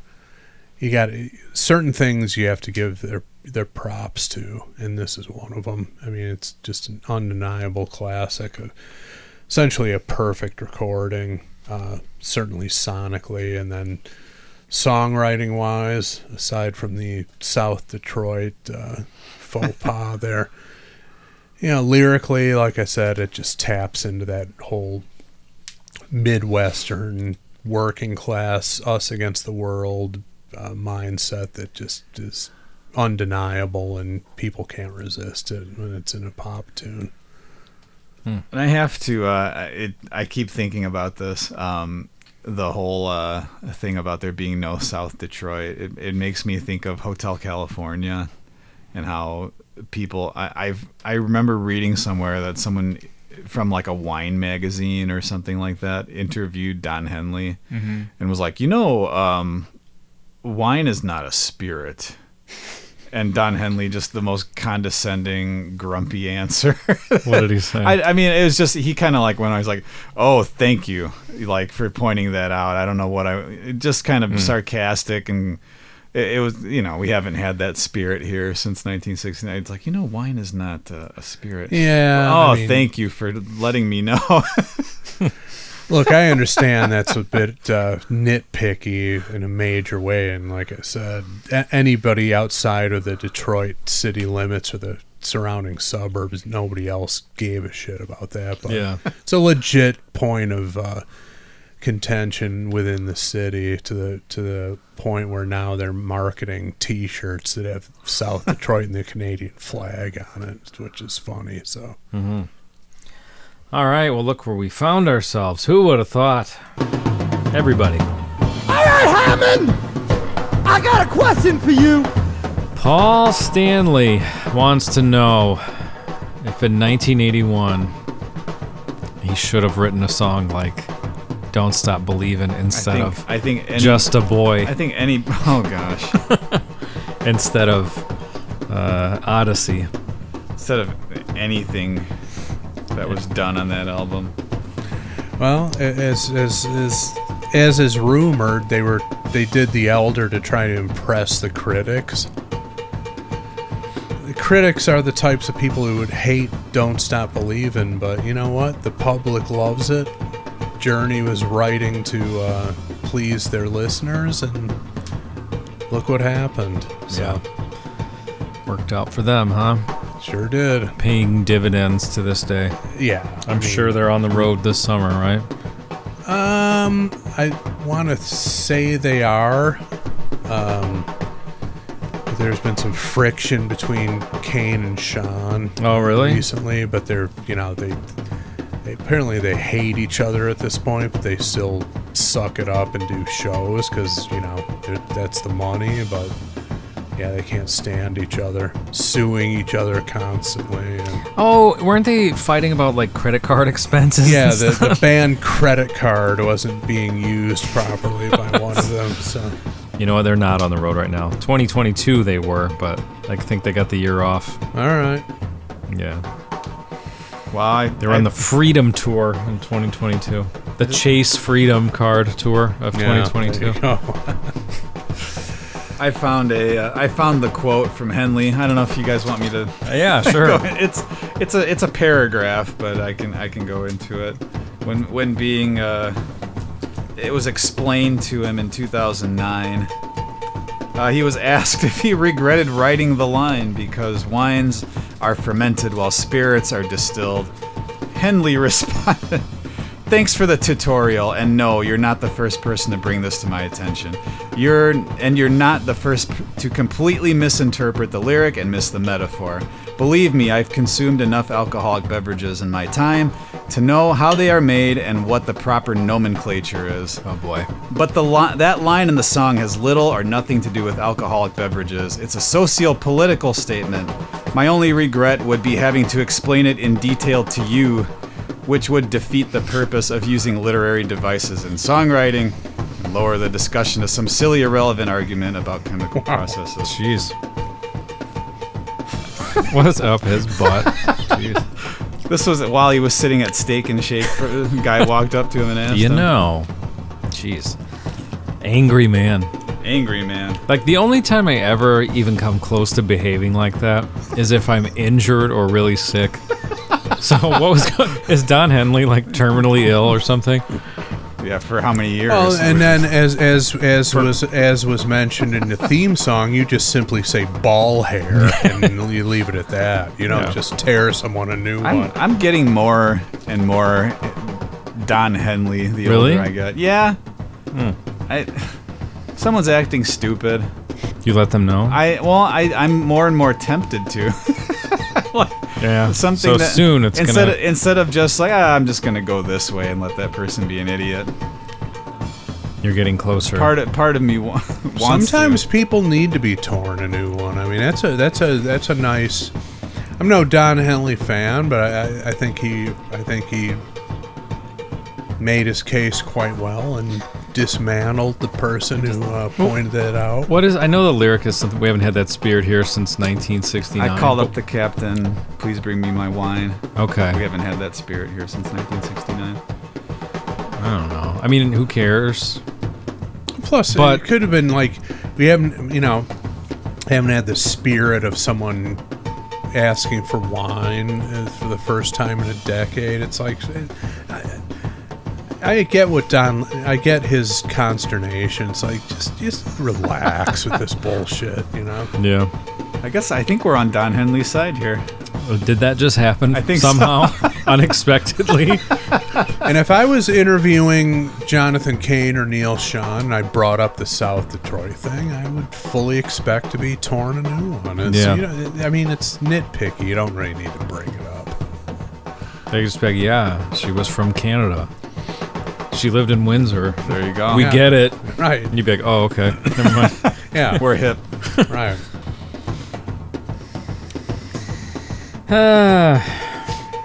Well, my vote's in. Yeah. I think it's a foregone conclusion, but Cue up Pierre. What's the order? you, me, Nick. All right. Rock. Roll. Bone.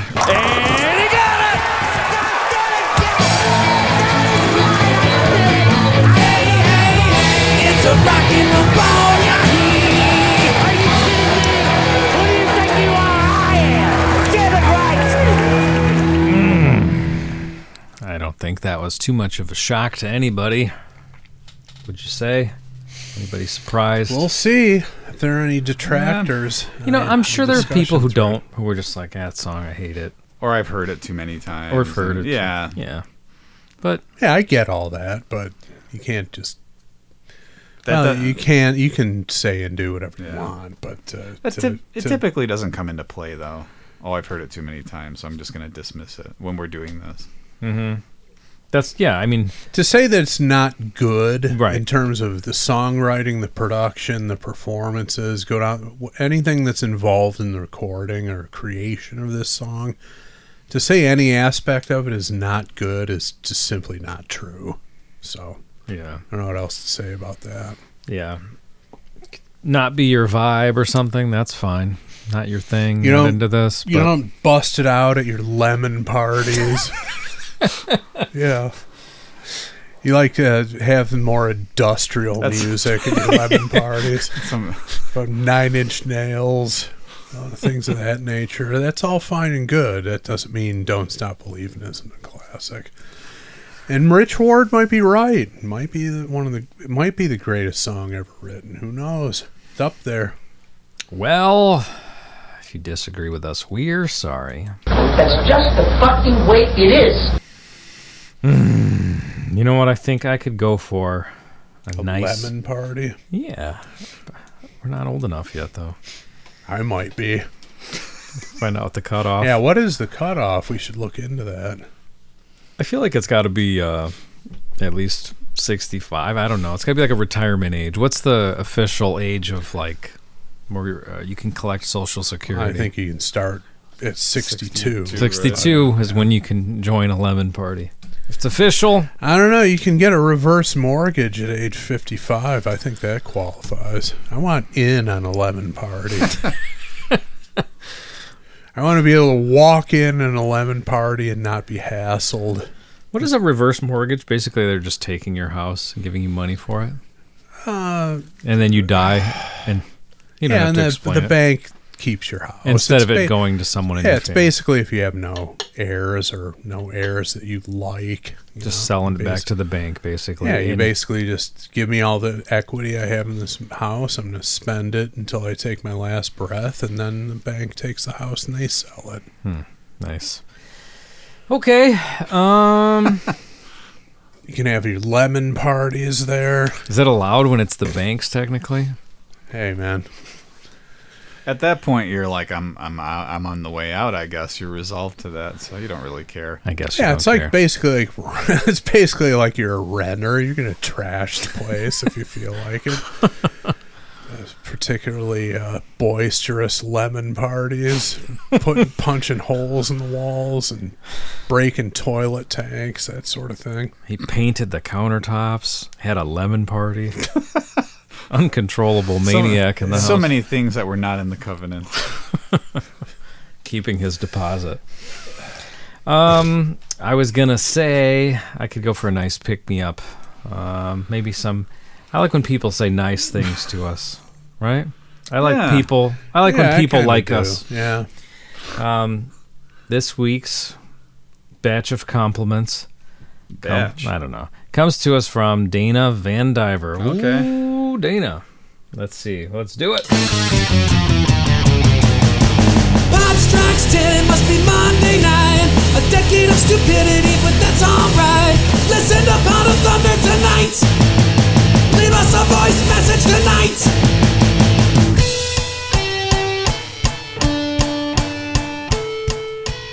Hey guys, Dana Vandiver here, longtime Pod of Thunder listener and proud owner of an I'm a Boner sticker.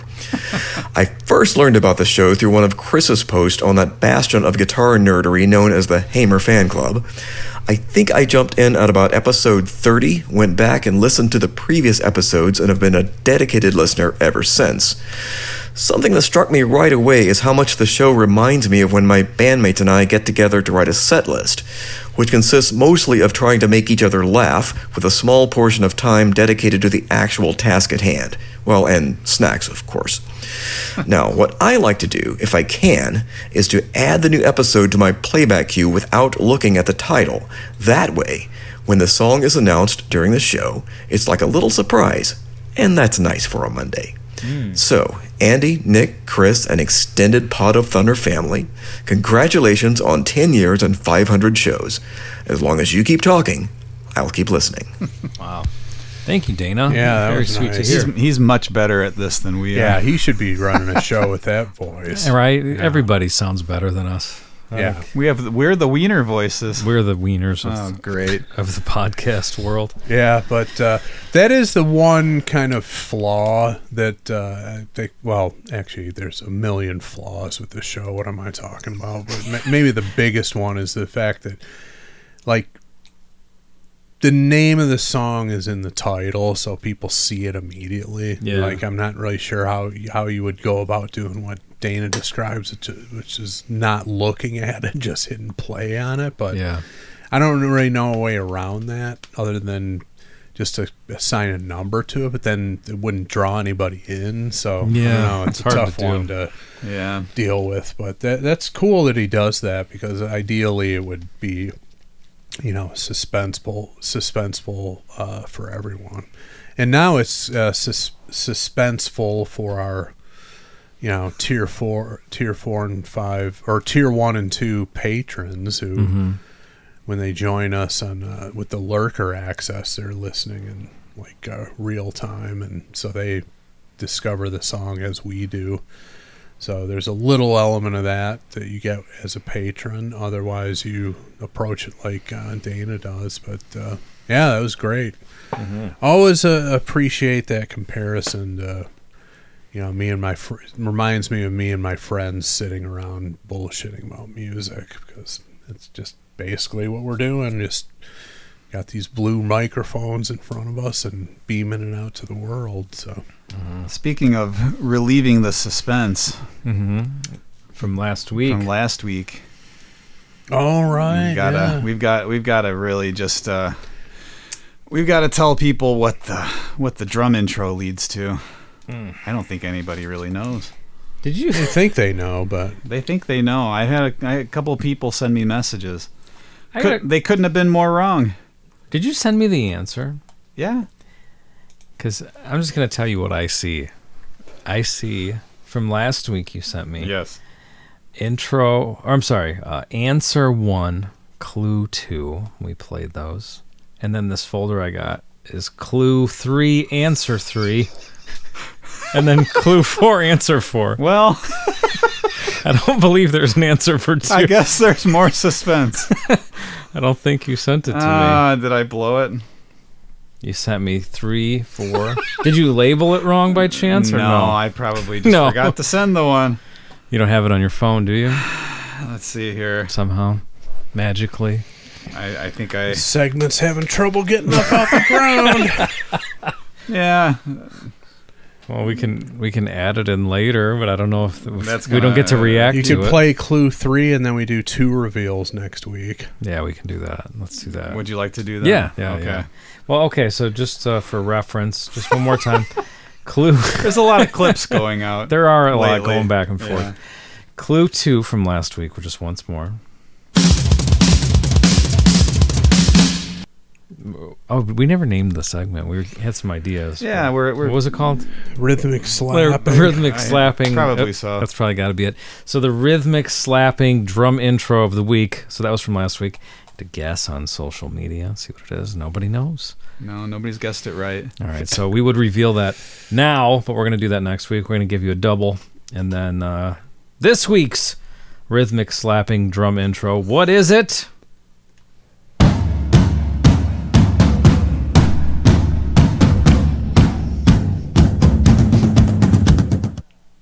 Okay. A little bit less. Yeah, it's getting a little familiar. difficult. Yeah. Of course, the first one was difficult because everybody got it wrong, and Nick's suggesting that everybody's wrong about the second one too. So. Yeah. Apparently, it doesn't even exist. The second one. There's no song. What are you talking about? Drum intro game. There wasn't one. You fools. Maybe we'll make it up next week. Yeah. So we got 2 for next week. There'll be a double next week. Okay.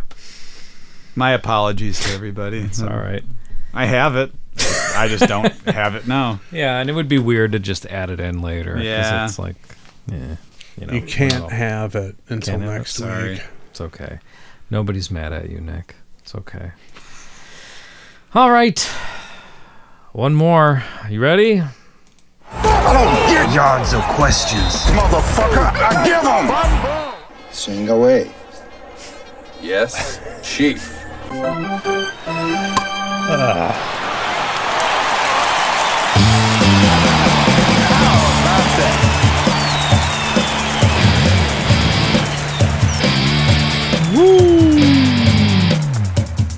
Yes.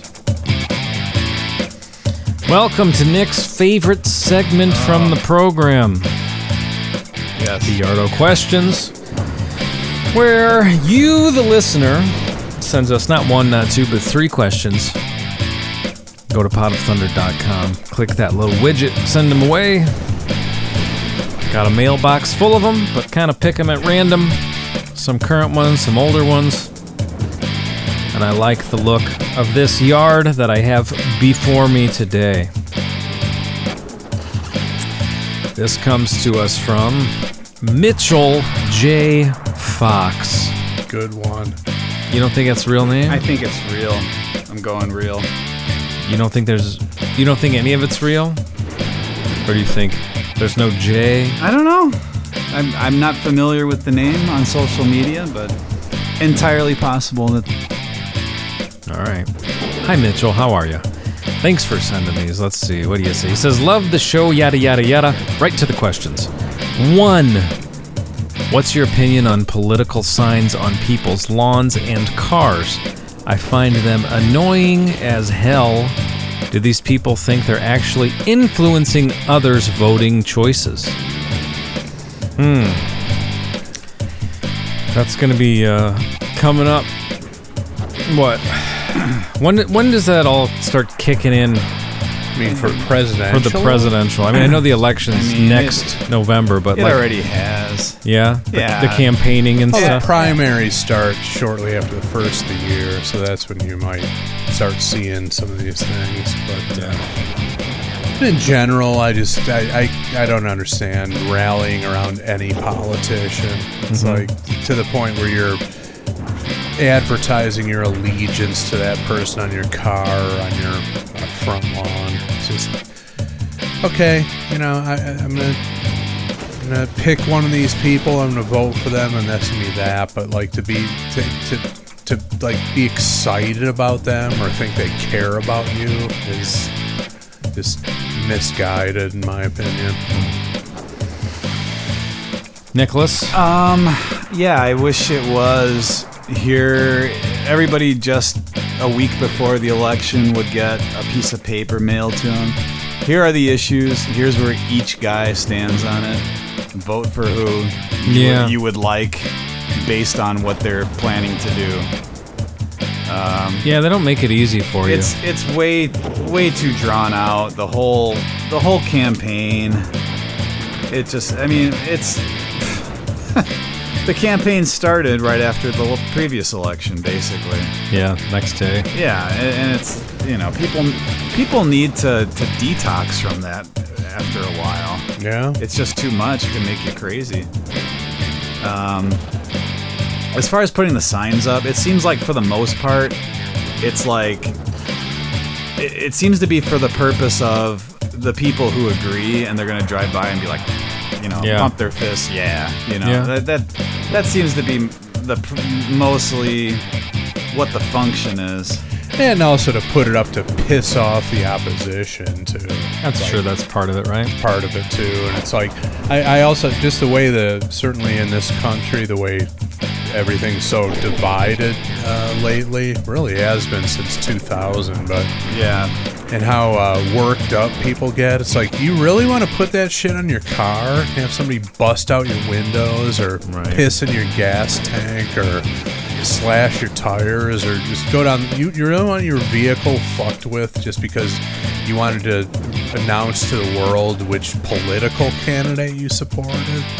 I don't see the wisdom in that at all. I'm sure that does happen, right? I'd be surprised if it didn't.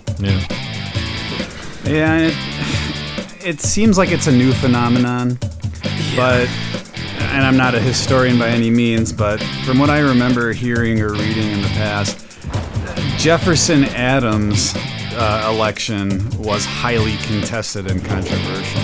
Oh, really? Yeah, I mean, and then they say it was Quincy Adams and Andrew Jackson was like the most vicious campaign ever, and so it's really, there's nothing new really going on. Right. No, Yeah. I get It feels that way, but it's not. I just feel that they've made more regular people care. Yeah, and is that social media? Maybe. Yeah. it's Or are they social just media, becoming it's more TV. effective at scaring people? I don't know. Hell yeah. Yeah, it goes on way too long. Yeah. Well, people should care about elections and voting, but to the point where you're like putting on a fucking styrofoam hat and going to the fucking convention and blowing horns and waving, ribbons around.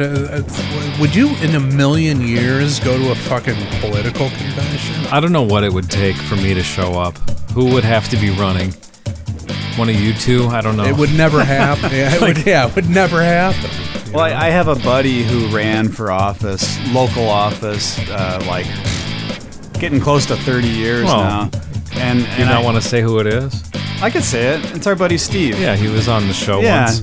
one of our good buddies. And my thing I always told him, because I would never vote years ago. I'm like, I'm not voting. I'm just not going to do it. And he would be like, come on, man, you got to vote. And I'd say, you know what? I'll vote if you run again so I can vote for your opponent. So that was my snarky little line to that. Not bad. I just vote for whoever who seems like the biggest loser on the ticket, just to make them feel better.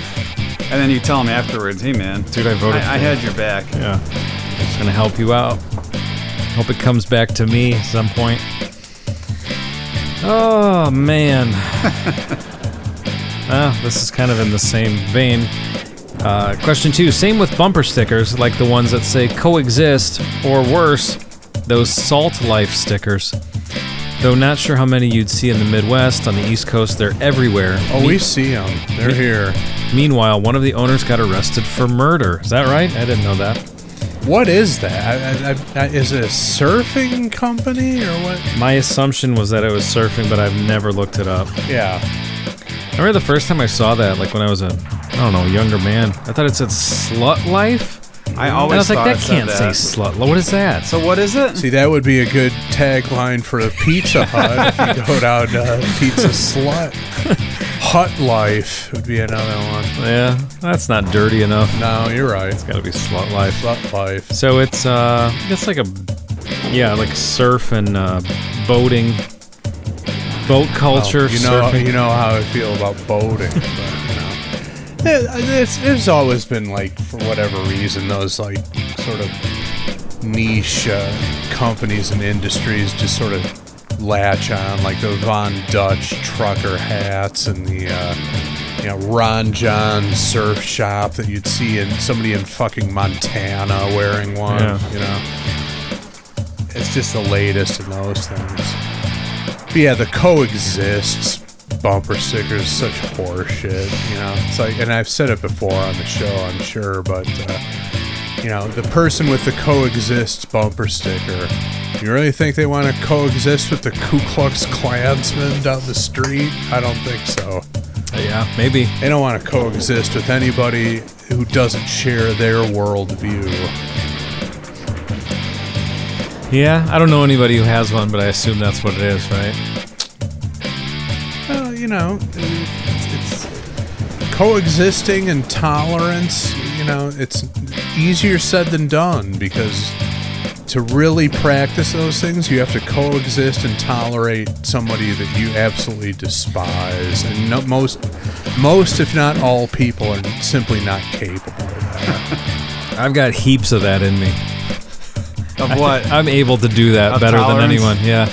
I think I'm able to get along. I'm not saying with people I despise, but I'm able to get along with people who would despise each other. If that makes sense. I think so. Andy plays both sides of the fence. Oh right? my God, every day. Andy's well, what are you, America's your buddy Andy, right? Yep. So that's your gimmick. Yep. Everybody's buddy. He's your buddy. Yeah. It's not a bad way to go about it, though. Because ultimately, I don't care. Yeah. So I don't give a fuck about politics or how much money somebody makes or what their job is. Yeah. You know, I just what are you interested in? What do you like to do for fun? yeah, if I could get along with somebody based on some kind of humor or whatever, I don't care about that. That's other where, stuff. and that's all interaction should start with that. What do you like to do for fun? Put all the other bullshit aside, and don't play into the end game of getting all riled up and separated and irritated with people. What do you like to do for fun? What do you enjoy? Yeah. See if we can find some common ground there. And even if there is no common ground, if you can make it sound entertaining or funny when you tell me stories about it, I'm in. Exactly. Yeah. You could be the king of the lemon party, but if you can tell me... There's no king. There's no such title. No? If you've got a unique way of sharing that information, I'll sit down at lunch with you. We could break bread and talk about that. What was it? Was there a second question? That was it. That was it. Oh, it was just it. Okay. bumper stickers. What do you think about bumper stickers that make some kind of either political or social, okay, what have you? Yeah, I think we covered it. Yeah, we got it. Yeah, we didn't cover the random person who has a bumper sticker that says "choke a bitch" on it. Interesting to try to find some. Was that one? I've seen those. Choke a bitch. Just says it's actually not even a bumper sticker. It's like those like silk screen letters across the top of the rear view window. Yeah, it said "choke a bitch." Is that supposed to be a like a play on some other? I don't know. Or is it just saying that? I have no idea. Yeah. But well, you know who made that phrase famous? Tying it all back together. Wayne Brady. There you go. That's right. Yeah. So maybe it's just a Wayne Brady fan. Maybe that's the way of letting someone know that you're a pansexual. If you put a choke a bitch sticker. Wow, that's a Salt life as if you're a surfer or whatever it is, a beach goer. Choke a bitch is you're pansexual. That's a long trail to follow to get there, though. What was that one that we saw the other day? It said "damn ho." Yeah, that was DAYUMMMHOE. It's unbelievable that what people like are willing to brand on themselves. Yes, how they express themselves. Yeah, because you're somewhat public. vulnerable in a vehicle as you're going down the road. Yeah, like if you have something on your car like that. If you have something on your car that somebody doesn't agree with and it's parked on the street, what's to stop them from kicking out your window or slashing your tire, or if your door's unlocked, fucking pissing all over your driver's seat? It's like, do you really want to invite that kind of mayhem into your life? No. Just to make some sort of statement or get people riled up? It's ridiculous. It's stupid. Unbelievable. And then question 3. Has any sign or ad or billboard actually convinced you to buy something or at least look into it?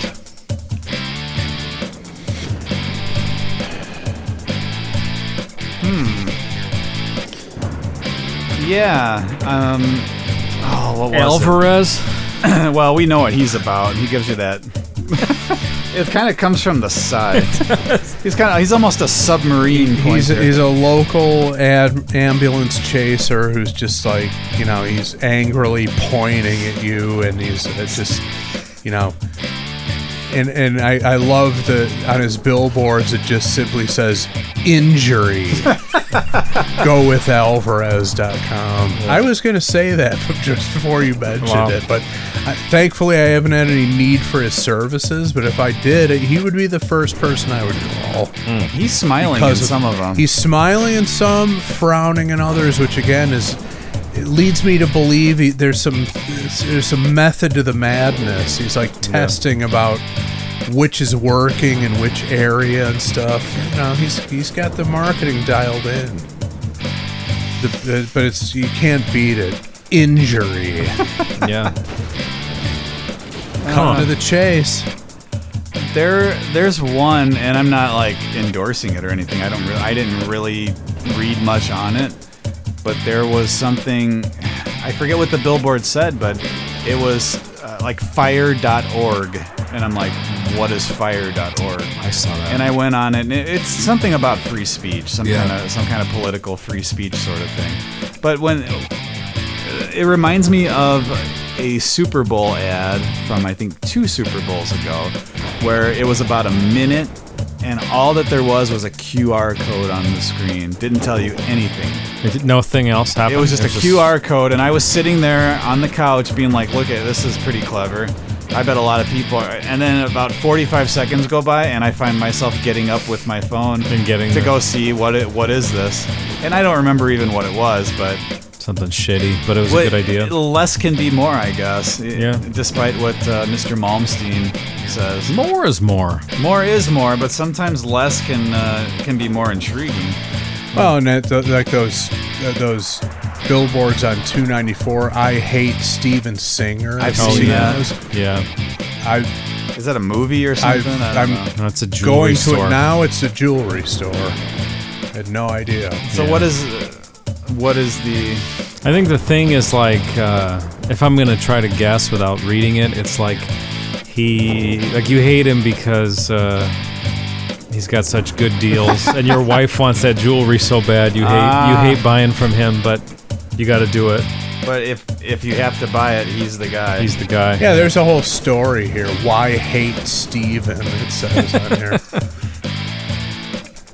Yeah, no, but that's effective marketing, you know. Well, it's like you're intrigued and it draws you in. Yeah, he's been doing that for decades, or at least 15 years probably. There's an old, and again I'll bring up this individual. There's an old Jack Benny thing from like the 40s where it was a contest.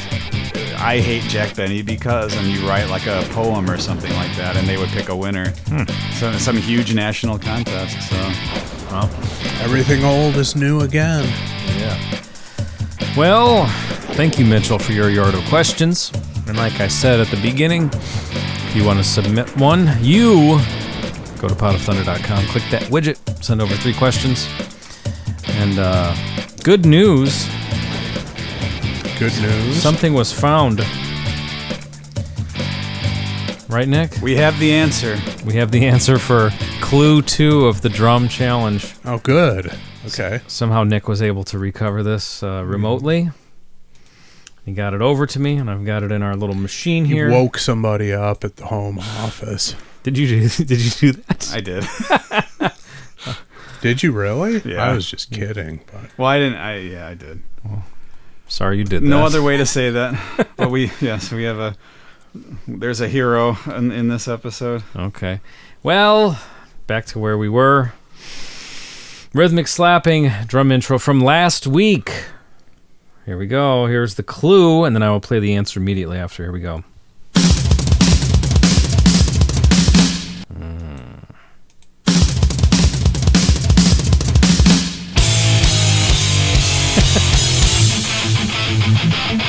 Oh, man. Skin on my teeth. You got me Countdown again. to extinction. You got me again. I don't know how you didn't get it. You know, I saw some people saying Ozzy. I don't know. Oh, you know, if you got it right. Well, see, that's the thing. People need to pick up on what this segment is all about now. I think it's become apparent what it is, and yeah, it's not what you think. Well, if you got it right, go have a buttermint. If you got it wrong, take a moment and reflect on just how much you just disappointed all of us. A nice buttermint. Have a buttermint. I think I'm at that stage of life. That sounded really good when you said that. I had a handful of them the other day. Yeah. Absolutely delightful. Where'd you have them, at a restaurant on the way out? No, I just happened to have some. You got buttermints at home? I got some at home. You got buttermints at home and you didn't tell me. Hell no! Trash ass niggas. I'll bring some buttermints one of these days. I hope so. I don't even know what those are. Should I know what they are? Yeah, they're like those little melt. They'll have like at the counter on your way out of a Greek restaurant. You know, Okay. Yeah, they'll have a spoon in there so you can scoop a few out of the bowl. I got it. Multicolored kind of things. Yeah. Got it. Yeah, I didn't know that's what they were called. Yeah. I thought they were just mints, but whatever. Yeah, they're those kind that are kind of not chalky, but yeah, sort of no, chalky. I know what what I it mean. is now, yeah. That's it. The spoon gave it away. Registered for me. Yeah. But yeah. Okay. So we'll have the answer for next week's next week. All right. Well, thank you for listening. We'll be back when, Nick? Next week. French fried potatoes, garlic mashed potatoes, loaded baked potato, or the waffle fries on the rice. Look at That was for every item listed.